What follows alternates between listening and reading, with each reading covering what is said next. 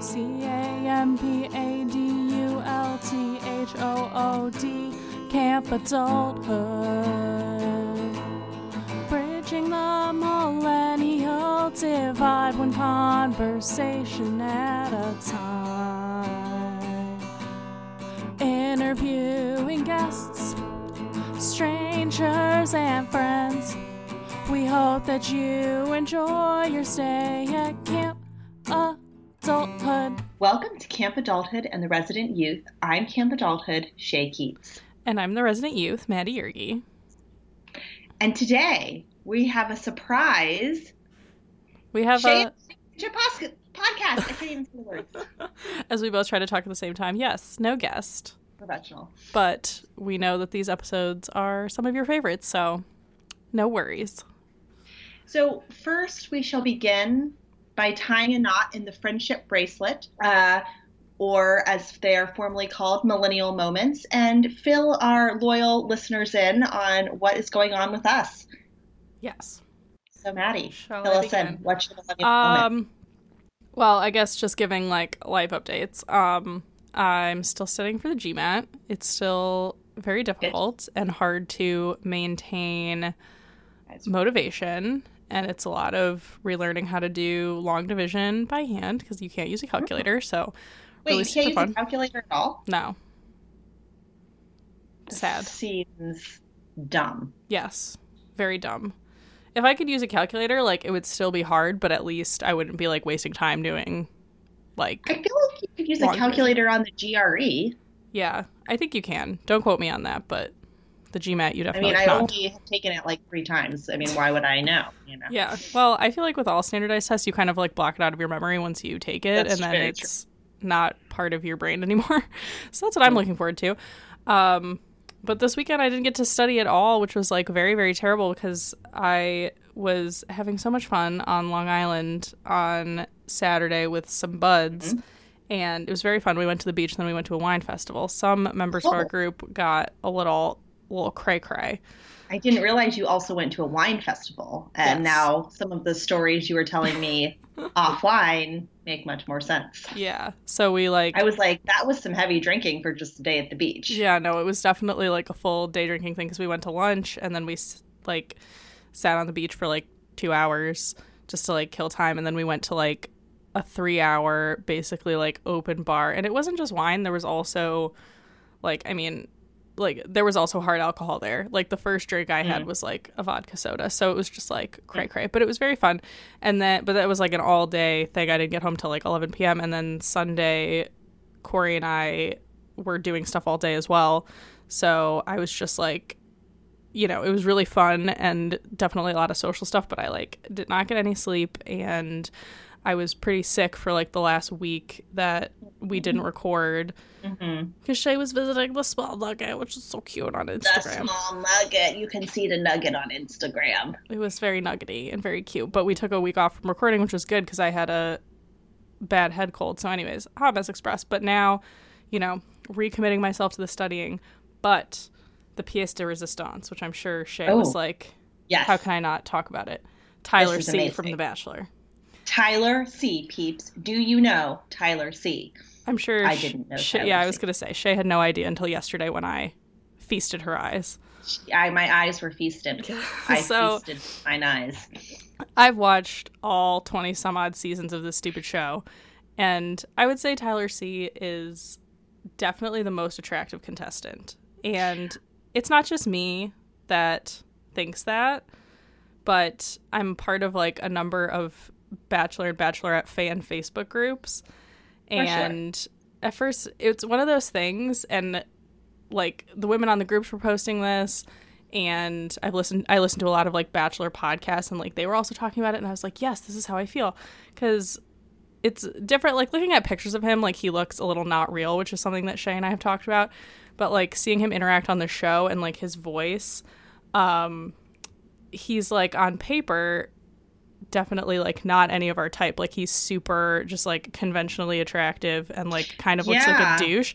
But then when you he looks very douchey. Yeah, but then when you like hear him talk, it's like he's very into like platitudes that mean nothing, but somehow they come off as like very charming. And he is just like, he's a dancer and also like a general contractor, but he's like very sounds secretly gay. Maybe, but he's very like into, I mean, he's had some steamy makeouts with Hannah, the current bachelorette, so I'm looking at his six-pack right now. Yeah, so he's like very jacked. He used to play football in college, but he's like all these like bachelorette Facebook groups that I'm a part of, like girls have gone on like a deep dive of his social media to see like who he follows, like stuff that he likes and has like retweeted and stuff.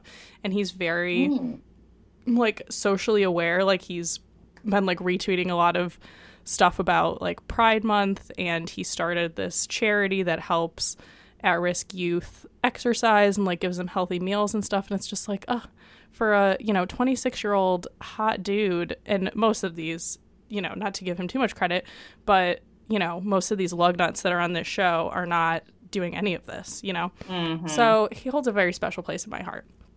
Anyways, well, that's lovely. Yeah, I was listening to everything you said while also looking him up on his Instagram.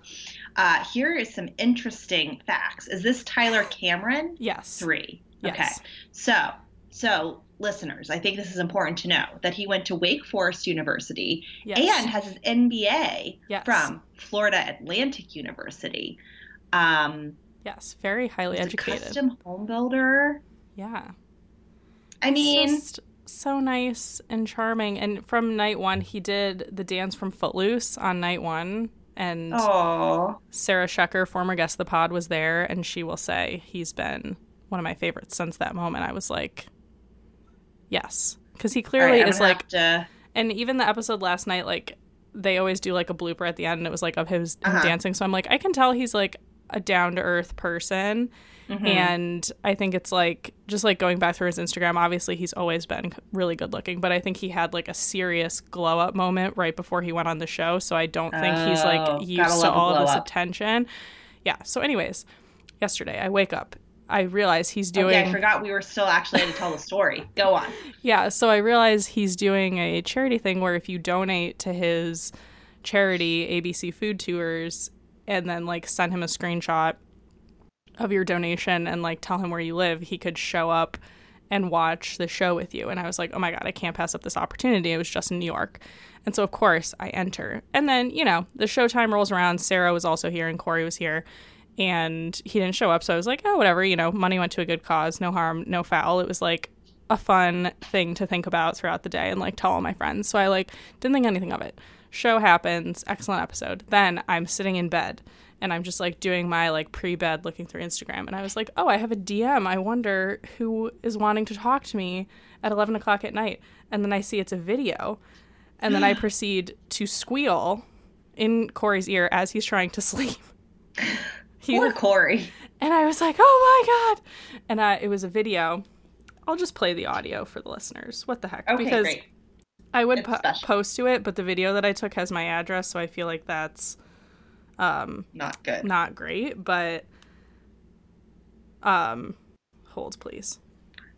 It's me, Matt Dustin here. Sorry we couldn't fifth wheel tonight. We missed out on you and your boyfriend, but we thank you so much for donating to ABC Food Tours. It means the world to us. We love you. I don't know if you can hear it. I hope you enjoyed the show and hope to see you at Tavern on the Green tomorrow, 6:30 p.m. for another run. Have a wonderful night. So if we listen, he said he loved me. I don't care that it's out of context, but he uttered the words. Final rose, Maddie. I got the final rose. And he invited me to go running with him at Tavern on the Green, which I absolutely am not going to do because I'm a literal slug. But it was a nice gesture. I mean, that's very nice. So basically, if you couldn't hear it, he was like, hey, Maddie, sorry I couldn't hang out with you and your boyfriend because I sent that in the DM. And then he was like, thank you so much for the donation. You rock. I love you. Words that I could splice out of context and have forever in my heart. And then he was like, come to Tavern on the Green and we're doing a run in Central Park tomorrow. And I was like, absolutely not, but thank you. So I squealed, I freaked out. I realized, true millennial moment, you can't send a video that's been DM'd to you to other people. So I had to like play the video and then have Corey record a video of the video so then I could send it. So I sent it to Shay. I was very hype. So yeah. You were very hype. You were very hype all day. Yes. You said, what did you say to me? Because it made me giggle. I will read it, do a dramatic reading for the audience. Oh my God. I was super extra. I can't believe people put up with my antics. You said, oh, we had a whole long conversation. I know, because you had to research him because you don't watch the show. I did, yeah. So it said, Maddie texted me at 6:10 a.m. Granted, this is Pacific time, so it was 9:10 a.m. her time. Current mood. Entering a contest to watch The Bachelor tonight with a contestant in my home. I need supervision. And then you said, he's super hot, and I just want him to bring me pizza and hear his voice for 2 hours. And Corey wants to ask him workout tips. So I love it. And here's the real question. If he does not get the final rose on The Bachelorette and ergo becomes the next Bachelor, will you dump Corey and try and go on The Bachelor? Well, Corey did say, and Sarah was here, that he would let me go on one platonic date with Tyler C. Oh. And not do anything sexual. So I was that's nice. Okay. But I was like, I don't know. No, I'm not going to do that. But spoiler good job, alert for good man. I'm the world's worst girlfriend. No, so I was texting my mom basically like similar things that I was texting you. And spoiler alert, if you don't want to be spoiled for the current season of The Bachelorette, I usually don't spoil myself. But Marianne texted me and she was like, "Oh, Reality Steve has already said that Tyler C is going to win this season." And I was like, Reality Steve. I know, but he's usually like really correct on that kind of stuff. So I was like, fuck. And now that like the season is kind of progressing, I'm like, I can see it because one of the other front runners, it's already like a known thing that he had a girlfriend while he was filming. So like he's not going to win. And then the other one is getting on Hannah's nerves. So I'm like, she's going to cut those two yahoos and then it's just going to be Tyler C by default. But true. If I don't think that Bachelor Nation could handle Tyler C being the Bachelor. Just judging really? from the hype. Yeah. It's just like all the podcasts I listen to, all the Facebook groups are all like Tyler C. It's just like pandemonium. So. Wow. But I do feel like, anything can happen on the most dramatic rose ceremony ever. It's true. Or they could break up after the fact and he could like go on Bachelor in Paradise. Yeah, like there's so many things. Get herpes, then become the Bachelor. I know. It's crazy. Well, actually, fun fact, they don't let you on any of the Bachelor shows if you have herpes. You have to do a blood test, so. Really? Yeah. And even if you have mouth herpes, they don't let you. What? Yeah. It's a real thing. That fun is fact so of the day. interesting. Mm-hmm. Also seems slightly discriminatory. Yeah. Considering, like, a ton of people, I think it's like 1 in 4 people have, at least mouth herpes, if not genital herpes. So it's super common. But yeah, they test for like all STDs, HIV, herpes, like the whole works. Yeah. I mean, I understand being like, okay, well, what if you have syphilis? Do they let you go on if you take a course of antibiotics? I don't know. That's a good question. I mean, I feel like if you're like auditioning for The Bachelor and you get past like the initial round of interviews, like, and they're like, okay, you had undiagnosed syphilis, like maybe you should get your act together before you're like auditioning to be on a TV show kind of thing and like be on top of your STD status. Sexual health. Yeah. But anyways. Interesting. That was my millennial moment from yesterday. So. That's very good. Yeah. I like that. Well, my millennial moment, I mean, I don't really have much to update the listeners on. As Maddie mentioned, I went to San Diego to see my friend Danielle's new baby. He is a nugget. He's very cute. They also asked me to be the godmother, which was very exciting. And it was very unexpected because they don't really practice any particular denomination at the moment, although I think they're both spiritual people. And I loved, and I think this is actually, so now the thing I said it was going to be my millennial moment isn't, this is going to be my millennial moment. You can do 2 hot topics. I mean, my link in the friendship bracelet chain in order to stay on brand. But, it was really interesting when they asked me and then we were talking about it, and Danielle's husband was talking about how his godparents had always been so important in his life. And it was just always very special to have that person that's an adult that's not your parents or a family member to be able to go to. And I just really loved that. And I am very excited to bestow much wisdom and gifts upon baby Diego. And yeah, it's very exciting. And also, I want to let our listeners know, in case anyone is in need of spiritual guidance, because apparently I'm good at this, this is my second godchild. Oh, who's the first one? Yeah. My little cousin Bridget, and she is now a real grown-up. I mean, she's like almost 17. Wow. And she is quite responsible and lovely. So I would say I'm very good That's at great. my job. Shout out to Bridget. Yeah, A+ Great. Bridge. Woo woo. Awesome. Well, I have to transition into our toasty campfire topics, hot topics. Oh, yes. Bring a hot log. I have, just to produce on the fly, so I have one small recommendation, and then we want to bring Corey on for a small hot topic segment.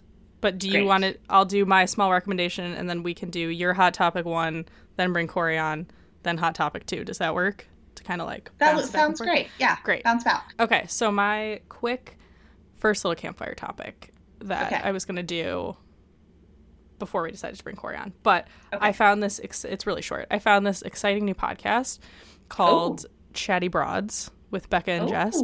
And I first started listening to it because I have been following Becca.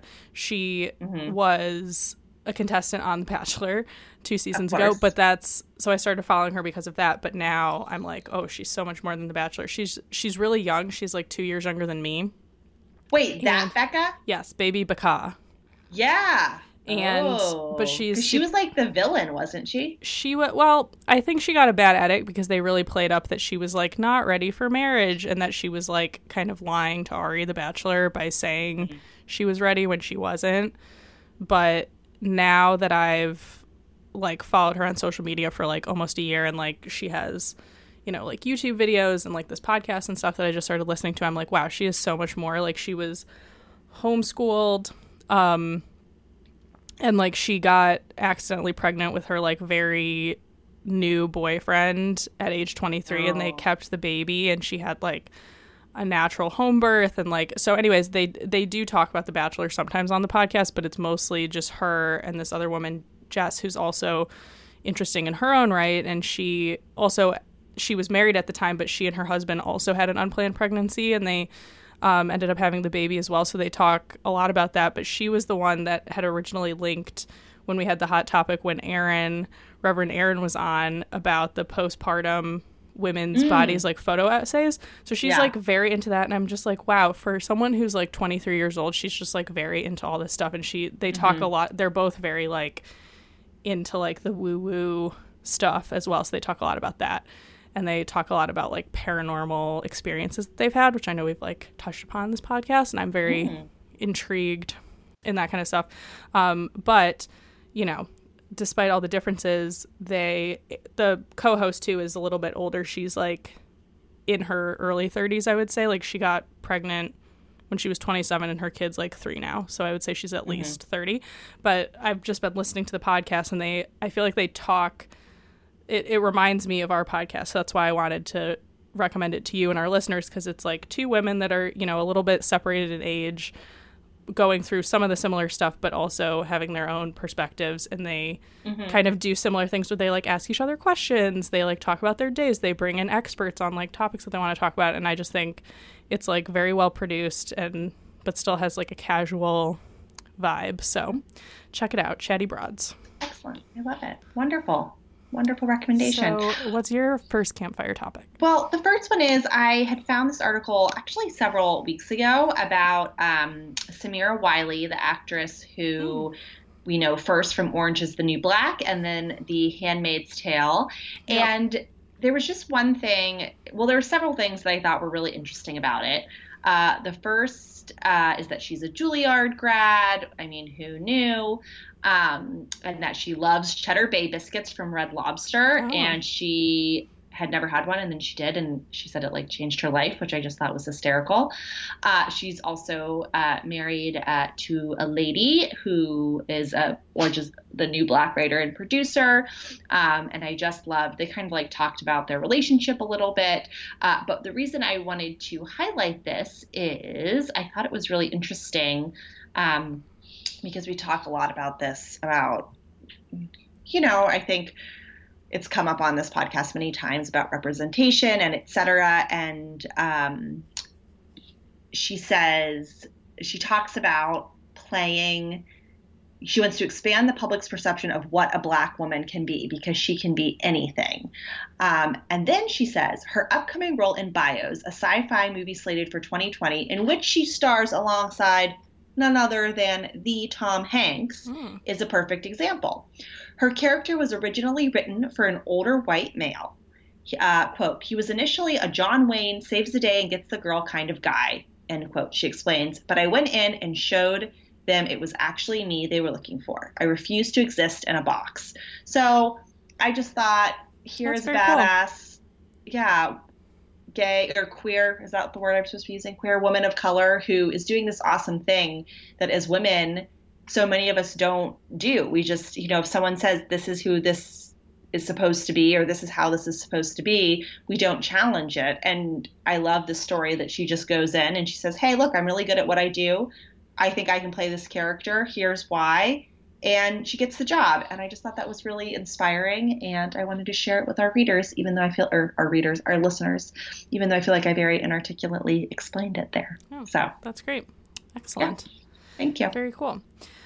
All right. So for my second hot topic, so we had talked about this off mic when we invited Rebecca Bassell, whose episode came out a couple weeks ago, on to talk about video games. And, we've had 90 some odd episodes and really, only maybe touched on video games before Rebecca. I can't even think of another time, maybe in passing and, a hot topic or something. But I think it's such a big part of millennial culture. And I think during that episode, if people haven't listened to it, you definitely should. But it really highlighted, what kind of a blind spot it is in terms of media consumption for Shay and I. And I definitely learned a lot from hearing Rebecca's perspective, from being a woman and being kind of in the developer and writer sphere. And it's something that she studies and she does professionally now. And I just thought, since we don't have a guest today and Corey happens to be home from school, that we could invite him on to kind of, for a quick 10, 15 minute little mini interview segment to talk about his experiences with video games, since it's something that, living with him, it's a big part of his social life and his media consumption. And I think, kind of having two different perspectives, with Rebecca kind of coming at it obviously as a woman, as someone who works in the sphere professionally, versus Corey, who is male. And I think the gender dynamics do really play into account here really heavily, and being more on the consumer side as opposed to the development side. So I'm going to invite Corey to come in. Corey! Excellent. Great. So we are joined by special guest, needs no introduction. Corey Schober has been on the podcast. He's been in a couple of his own interviews and has jumped in from time to time. So hello. Hello. Consort to the resident youth. Yes. And we already, I don't know if you were listening, but we already kind of preface what we're going to be talking about in relation to the episode that we had with Rebecca talking about video games, and wanted to get your perspective. So we'll probably ask a couple questions, but it can be a little open-ended. But I don't know if you had any initial thoughts to that episode, but I thought we would start with an open-ended question of, why do you like video games? What do video games mean to you? And how long have you been playing video games? I think that's also important. Well, I've been playing video games since, for as long as I can remember, to be honest with you. I can't really remember a time where I didn't. My dad, when I was really young, I don't know, 4 or 5 or 6, but the PlayStation 1, I think, had come out not that long ago, and my dad got one. And I remember, the first video game I ever played was the first Resident Evil on the PlayStation 1. And before that, it had been, appropriate. An Atari game or, some other system. I don't remember what. But, really old. And so it's always been around for me. As for why I like them, I think it's the only form of, entertainment, art, storytelling that engages your senses in more than one way. Where it's you read a book, you have the book in your hand and you read. And I will say Corey's a big reader too. Yeah, I love reading, but it's just so you get all that content. You have the tactile sensation of reading a book, and then you visually see the words. But just likewise when you watch a movie, right? Like you hear what's happening and you see what's happening, but when you are playing like a video game, you're getting all of that, but you're also interacting with it. So you're getting the story as it is like written down, or it's, you know, played out through characters or what have you. You hear it, you see it, you interact with it in a way that you just can't do with any other like medium of entertainment that exists currently. So, yeah. Very nice. Interesting. What would you say your favorite video game is and why? It's kind of like an impossible question to answer, unfortunately, but I'll like provide an Just answer. a favorite. Yeah, like one of my favorites was Dead Space 3 for the Xbox 360. It was like really good. A lot of people didn't like it. I loved it. Why did you like it? I've never So heard of it this game, follows. So in my opinion, like a lesser known like franchise, I guess you could say, but it was like a horror franchise, survival horrors that started out the original, very I scary. feel like you very much like the horror Yeah, I'm a games, big fan of the survival horror genre. which is a very kind of neat. I mean, I know some of them are more mainstream than maybe Shay and I think, but I still think even in the video game space, It's very like, scary. It's pretty. a little bit It's niche. pretty. So that's probably my favorite genre of video games is survival horror. The original one was like incredibly like terrifying.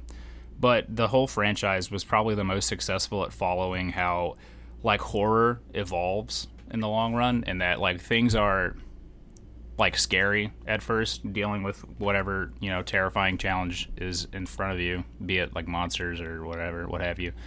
But things can't stay that way, which is why a lot of long-running horror series ultimately fail, like because how they keep the thrill alive and make it scary over the long term when you can Simply- like, anticipate the scares. that simply just can't be done. Like there is no way, because human beings are too adaptable for that. Like something cannot remain scary unless you allow it to be scary, like internal to yourself. So Dead Space was a series that like understood that, I think, from the creative standpoint, and made an attempt to actively shift away. So the first one, very scary. Like it was terrifying. You didn't know what you were dealing with. It was a very unique game. The second one had a good blend of... Can I ask a question?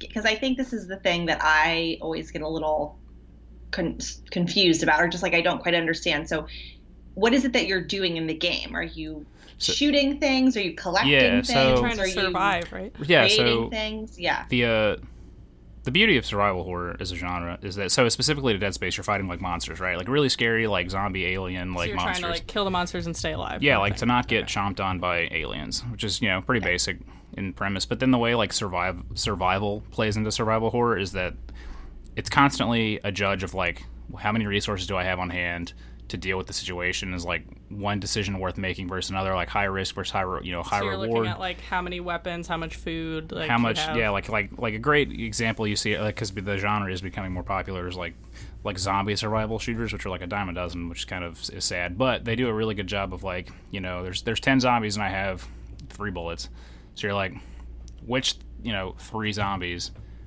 get these bullets? But then there's like, oh well, what if I miss? Right? Then So it's like The Walking Dead, but a video game. well, yeah, I mean, The same way like Red Dead Redemption is like Westworld video game kind of. sure, that's like, you know, it's Like at definitely a basic level. at a basic level. That's definitely like a relatively apt comparison. It's just, and so the survival mechanism is really fun because it is then a game that's not about, on the surface level, dealing with like the problems as you see them with your eyes. Like there's like the layers of problems, and that like decisions you can make that seem like good ideas now can actually like fuck you in the long run. You know what I'm saying? To pardon, you know, excuse my language, but it's This is an explicitly rated podcast. You should know that as Yeah. number one fan that never listens to the show unless I specifically tell them. It's true. Roasted. sorry. Corey, Maddie's competing David with listens to the podcast Oh, yeah. every week. I know. I remind him of this. Oh, yeah. Say what you're going to say. I'm competing with like a lot of other really good podcasts. So welcome to he's capitalism. saying we're not good enough for his attention. Now not it's true. on record. That's not true. Disgusting. This is disgusting. Roasting. Mm. Okay, yeah, I think that's really interesting. The other thing too that I wanted to touch upon, since we have limited time, is like the interactive portion of playing video games. Like I know I've talked about it on this podcast, like you have really good friends that you've made on PlayStation, like Kevin, we just saw, shout out to Kevin, over Memorial Weekend, and like that was a big part of your life. And then now like you've pretty recently bought a PC, and you have like streamers that you watch like pretty religiously every day, and there's like interactive components with like the chats and interacting with the streamers. So why is that something that is worth your time, and you're spending money on it too, to invest in this equipment and to subscribe to this stuff? Like, what makes it so valuable? And for people that are like, the only people that subscribe to Twitch are neck breathers, They got gills. neck beard mouth breathers, excuse me, the Right. technical term. Like people that have no social life, they're just all the derogatory things that we could say about that, and that it's very like male dominated, very like heteronormative, one type of person experience. Like, what would you say your experience has been? Does it fit into that mold, and you're just kind of like, whatever, I can ignore the bad stuff? Or do you see maybe more diversity in that space and more stuff that you do like about it? I mean, as with anything regarding like tech, unfortunately, it is pretty like male dominated, as it generally is going to be. But the specific spheres of like Twitch that I inhabit tend to be pretty not tolerant of like the neck, beard, mouth breathing behavior. As I've seen it firsthand, where I wake up every morning and this Twitch streamer on the East Coast starts to stream early because at around the same time that I'm getting up and coming back from the gym. And the truth is that I don't want to spend like the free time that I have like playing video games all the time. Like, I do love video games, but sometimes I just don't want to do it because it takes like sitting down and like devoting attention to something, and it's like a thing that you do, right? And I just don't want to do it sometimes, so I don't. But the beauty of like the Twitch streamers, like the broadcast, is that in order for them to be successful, there's got to be like allure, and a lot of times it's because they're like funny. It's honestly like comedy sometimes. Like, it's not about watching these people exist, and I'm not knocking their crap, but it's not about, for me, watching somebody who's like good at a video game like crushing the competition. Like, I could give a shit about that. Like, I really don't care, but it's like they're funny, and it's like watching a nonstop like blooper reel, right? Then you have like the chat of real people all tuning in from like all over the world, like Israel, UK, Scotland, Australia, like everywhere, right? All here for that content, right? And sure, every so often, like once in a blue moon, I mean, it happened today, somebody will come in, and either say something like just completely stupid or like downright, bigoted, and it gets like, from my experience, crushed like pretty quickly. Like, those people are not like, they're just not, it's not tolerated. Like, they obviously the broadcaster plays a big role in setting the tone. And I know the guy for that you listen to, like his wife moderates the stream for him. Yeah, like she's sitting there reading the chat. Yeah, like, so she's a moderator. Like a husband and wife team. So it's like a real person. It's not like you report something to Facebook. No, and like all of his moderators, they may or may not look at it. all it's of his real moderators, time, real people. all of his moderators are real people. Oh, that's so interesting. Who are actual members of Twitch, not like the company. They don't work for Twitch. They work for the streamer, but they're like users of Twitch who moderate and know the rules and like are the law. Yeah. And people like. And I know you've told me there's like different levels of bans. Like, sometimes they'll just like put you in a timeout, quote unquote, and like have a cool off period, and sometimes all the way up to like you're banned from the stream. Yeah, like you're never, the streamer yes. is like, I don't want you in my chat, kind of thing. And I've seen both. I've seen both. And so, like, I mean, just the other day, somebody came in and you could tell this person was like either stupid or like 12, and was like, "This game is gay," and it was just like, and literally the streamer was like, "Is it like 2006? Like, that guy's a man, he's gone," and it was it. Right, and that's and I mean, obviously the memes of like, that's obviously unique to that guy. Like, I'm sure there's other streamers that don't take it as seriously, but Twitch is also not a platform for just people who play video games. There's like, people have Twitch streams and do, everything under the sun. It's just like we could stream this podcast on Twitch if we wanted to. Sure, yeah. I mean, people do streams of themselves sleeping.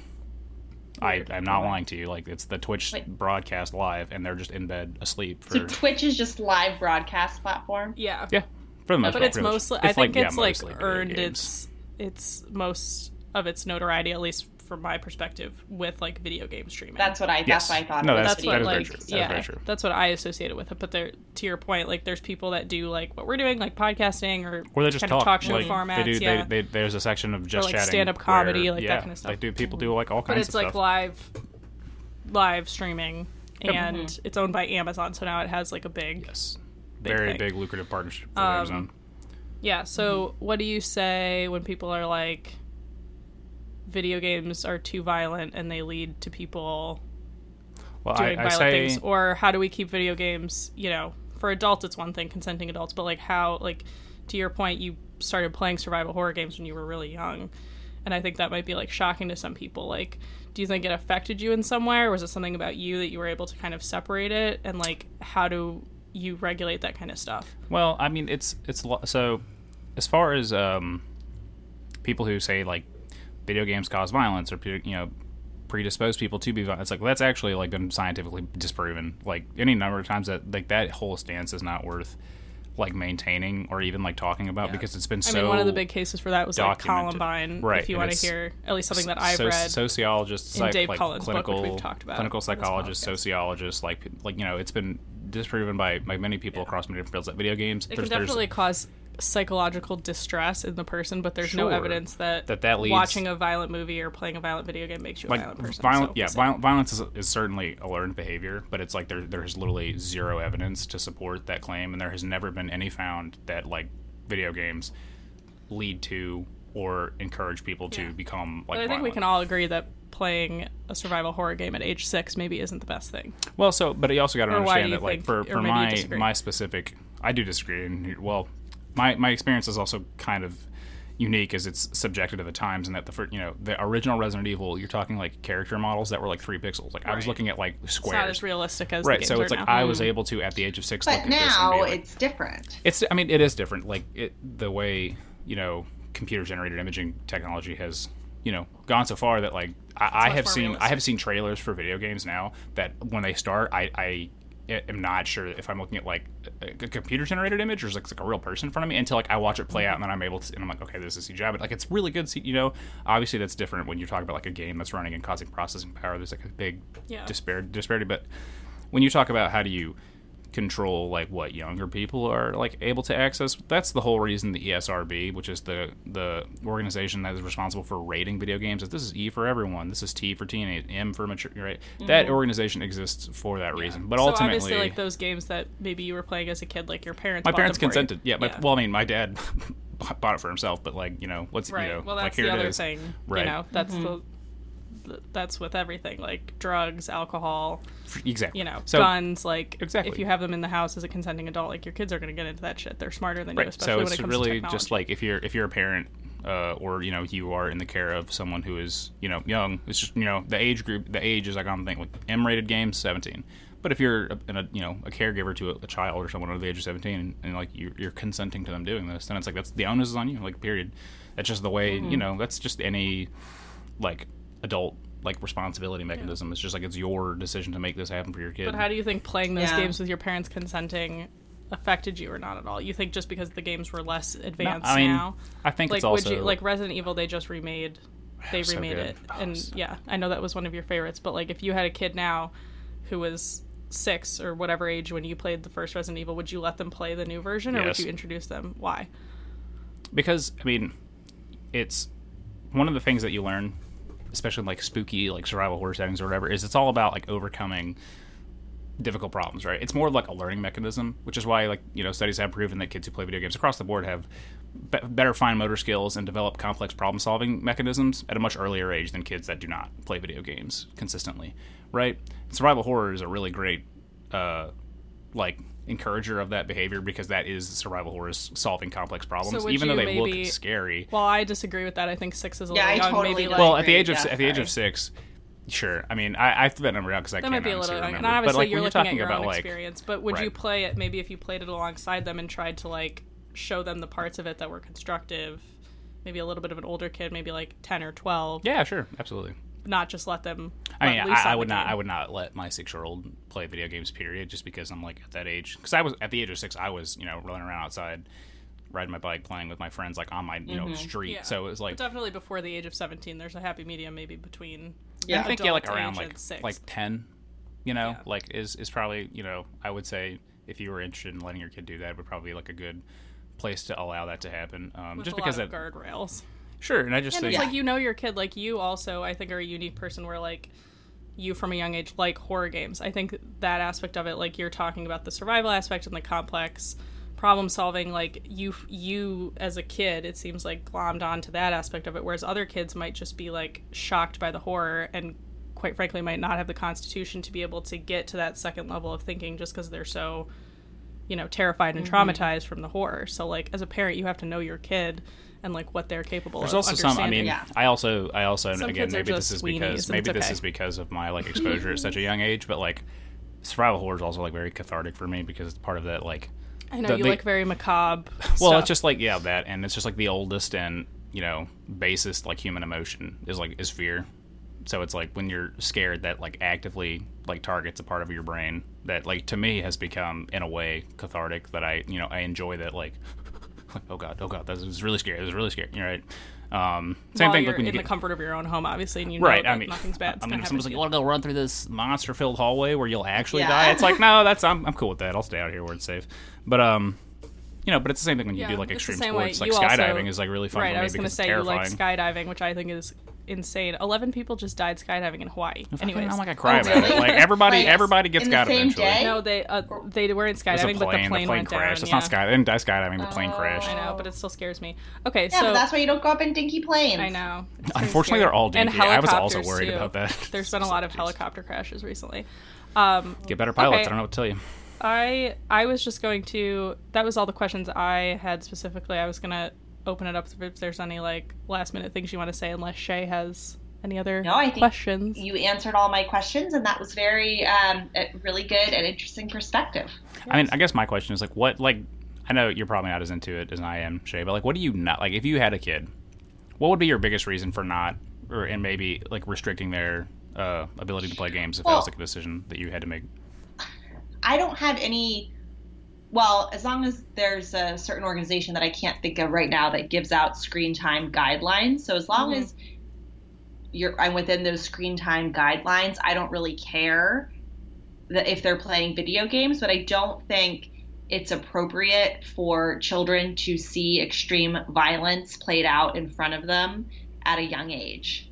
That's fair. I just think it affects their developing brains. I think it puts things in their heads. I think you then end up dealing with just screaming nightmares and issues. And I think also, that all being said though, like for example, if my 8-year-old wanted to read a Stephen King novel, I'd be like, great, knock yourself out, because I think that It's probably an about the easier way to dip that- your toe into horror, like reading Stephen Well, King. exactly. And I certainly read things, which we'll actually get into with my second hot topic here in a minute, Maddie. Before the recommended age, I read a lot of like Anne Rice and Stephen King, like when I was in middle school and stuff. So it's not that there's anything wrong with horror. I just think that when it's coming at your face and there's Visceral. nothing left to the imagination, Right. I feel that. I understand.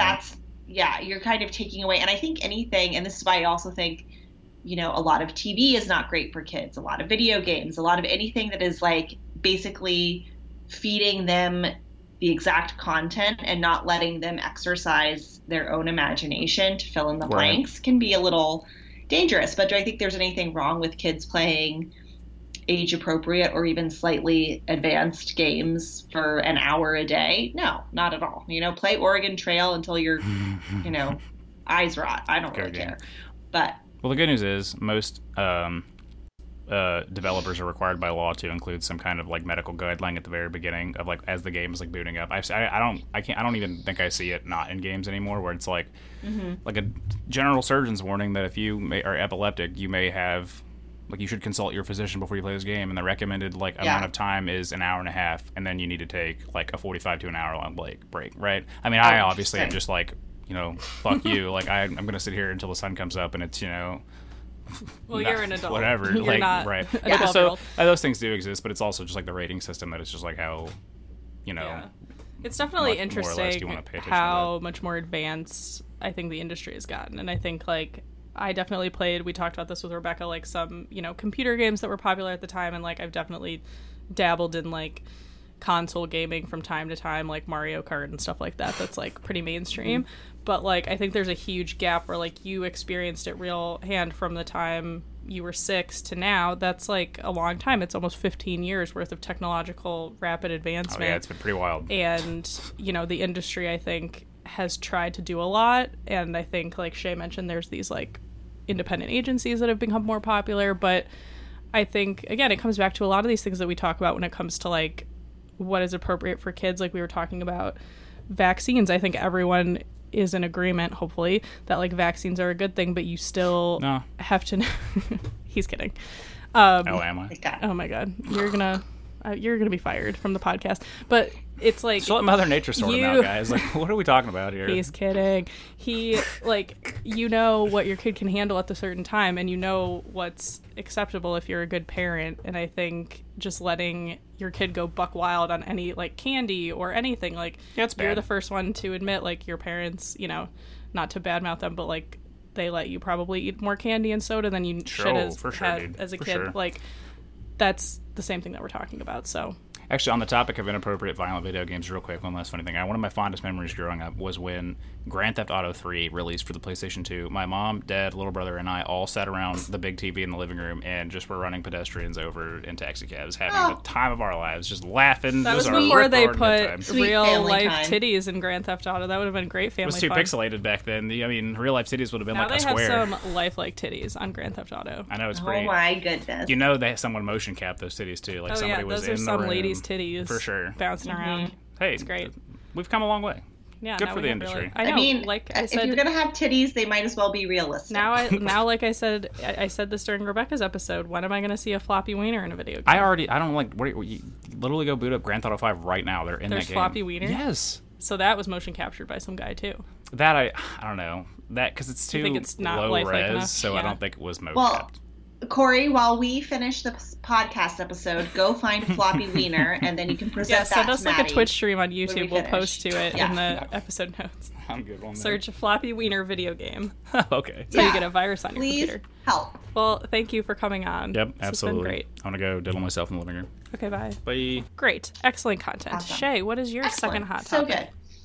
Well, my second log for this roaring campfire is it's about the Goodreads yearly reading challenge, and there was an article in the Atlantic about it. So do we all know what Goodreads is for those it's like a book recommendation website, right? Yes, it's a book recommendation website.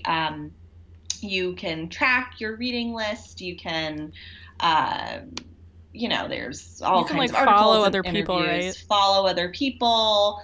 It's like basically like a social media for reading. And they do this thing every year called the Reading Challenge. So you say, like, I want to read 50 books, and then you track the 50 books that you read, and you can like kind of compete against other people or whatever.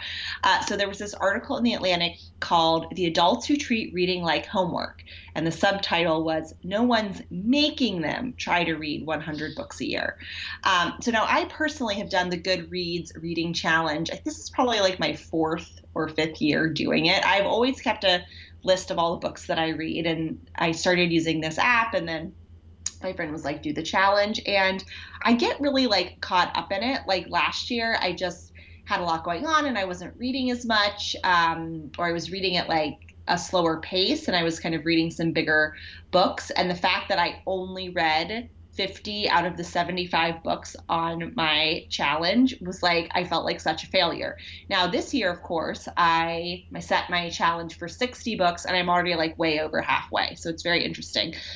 But what I thought was particularly millennial about this article is that they talk about why this reading challenge appeals to millennials. And they say part of it is because for millennials, their first experience with reading was wrapped up in these reading challenges at school, like Pizza Hut's reading program, which is apparently still a thing today. But did your school do that, Maddie? We definitely had yes, we did. It's like hard for me to like think all the way back there, but yeah, I think we definitely had I feel like there was some like charity component where or if you read the most books, you got like a prize. There was definitely something. Oh, the Pizza Hut thing was great. Like you had to read a very low number of books and you got a free personal pan pizza. Oh, wow. That's great. It was great. And I loved it.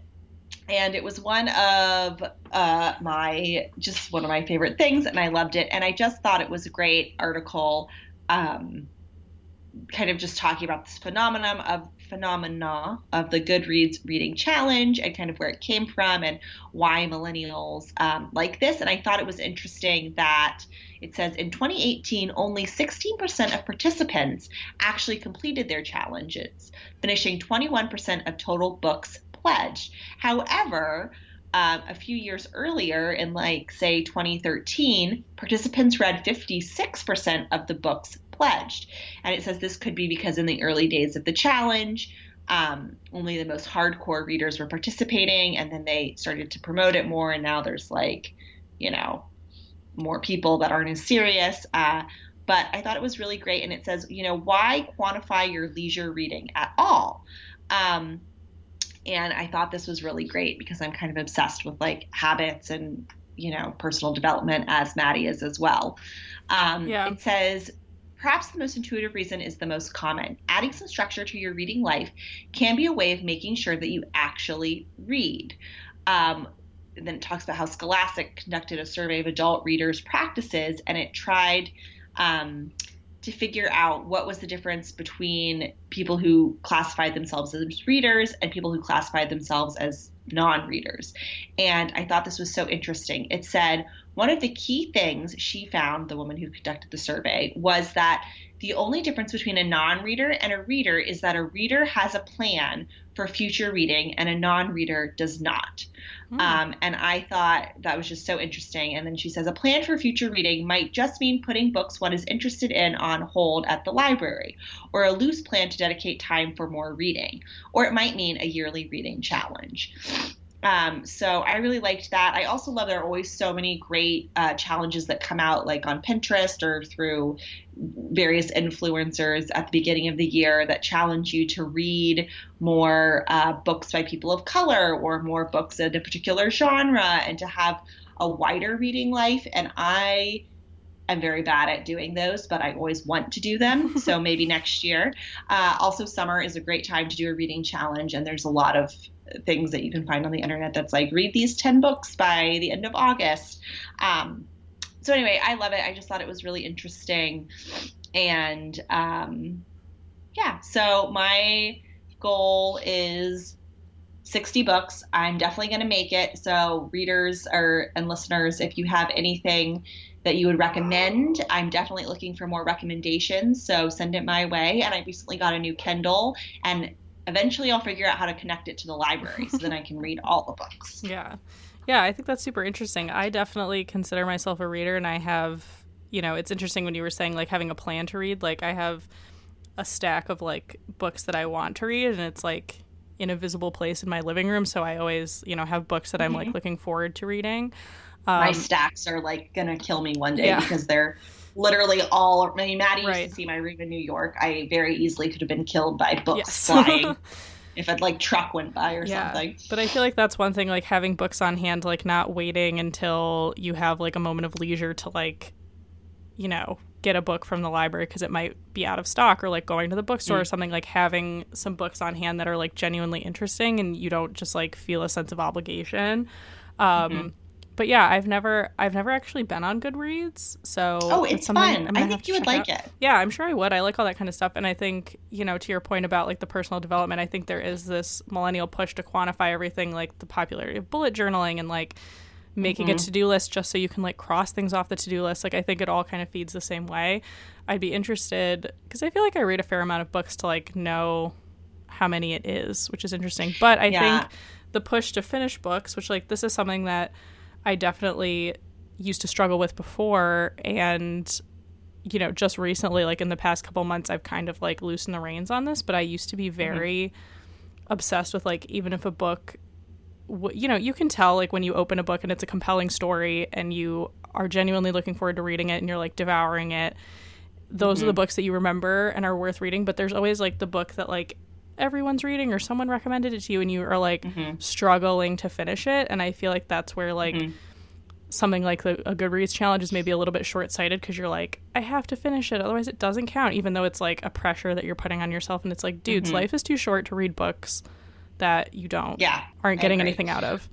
So that being said, recently I read a book, I think it was actually nominated for the Booker Prize, called Conversations with Friends, which is by a millennial, very young millennial author, Irish author. And I read like the first 50 pages and I was like, this is dumb, but I'm going to keep reading it because it's not a very long book and I'm already 50 pages in. But then I kept reading it and then I was like, oh, I actually really like this book.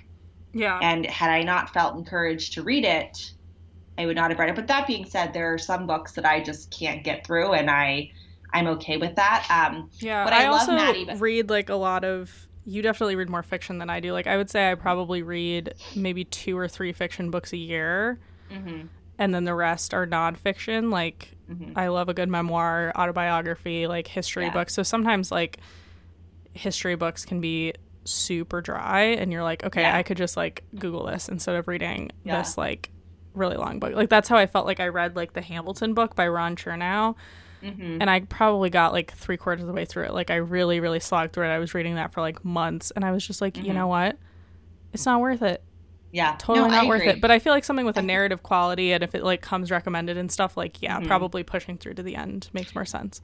Yeah. Well, I think it's really interesting to, I'm really fascinated by people's reading lives and what being a reader looks like to them. And like, for me, I'm a reading junkie. Like I'm constantly reading.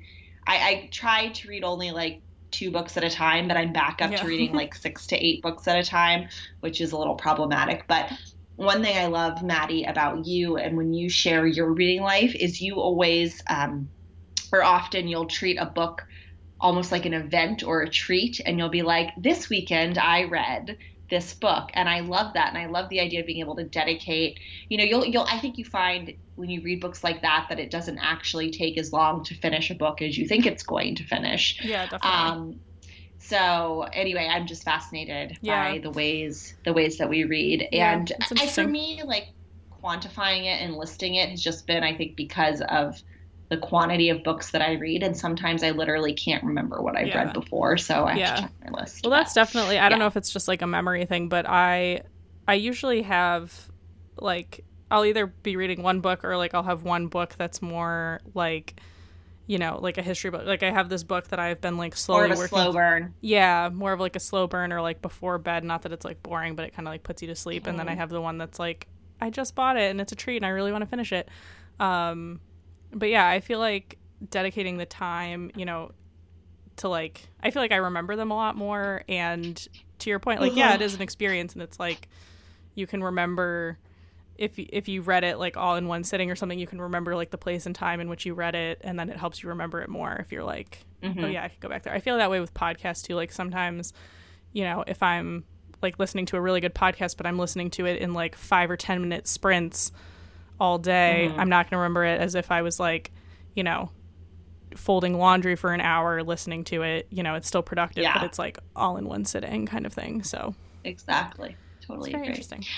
Well, that's my little discussion on reading. I know we're getting close to our time, but should we head to the practice tent for 1 or 2 questions? Yeah, sounds good. Okay, as usual, I'm like, where were we? I know, I should pull it up too, but psychic reading, public apology, heroes. I think was the last one we did. Have you ever met one of your heroes? Yes, we did that one. Okay. Did we say, have you ever met someone who was genuinely evil? I don't think so. Okay. Have I ever met that's someone? The next question. That's so interesting. Have you ever met someone who was genuinely evil? No, but I've watched a lot of Netflix documentaries. I know, Ted Bundy. Right? It's so interesting. Oh God, did you see the Zac Efron movie? Did we talk about this? I loved it. I thought it was great. Yeah, it was good. It was really good. It was fascinating. It was so well done. I mean, and I also feel like I don't know. I think this is such a personal question, like, about like the very nature of good and evil. Do you truly believe someone can be all good or all bad? Yeah, that's true. I don't know. I think people can be 97% philosophical. I know, one way or the other, but yeah, well, they all do. Even Ted Bundy. I mean, that guy, shockingly evil and vile, literally the name of the movie. And even he, was good looking and was nice to that nice lady in her kid, you know. Yeah, he didn't I know, murder even though her, that really so fucked her up in the end. Yeah. right. But you know, and he had Yeah. a good relationship with his mom. Like she was always, you know, trying to get him off death row and stuff. So it's always, I feel like that's.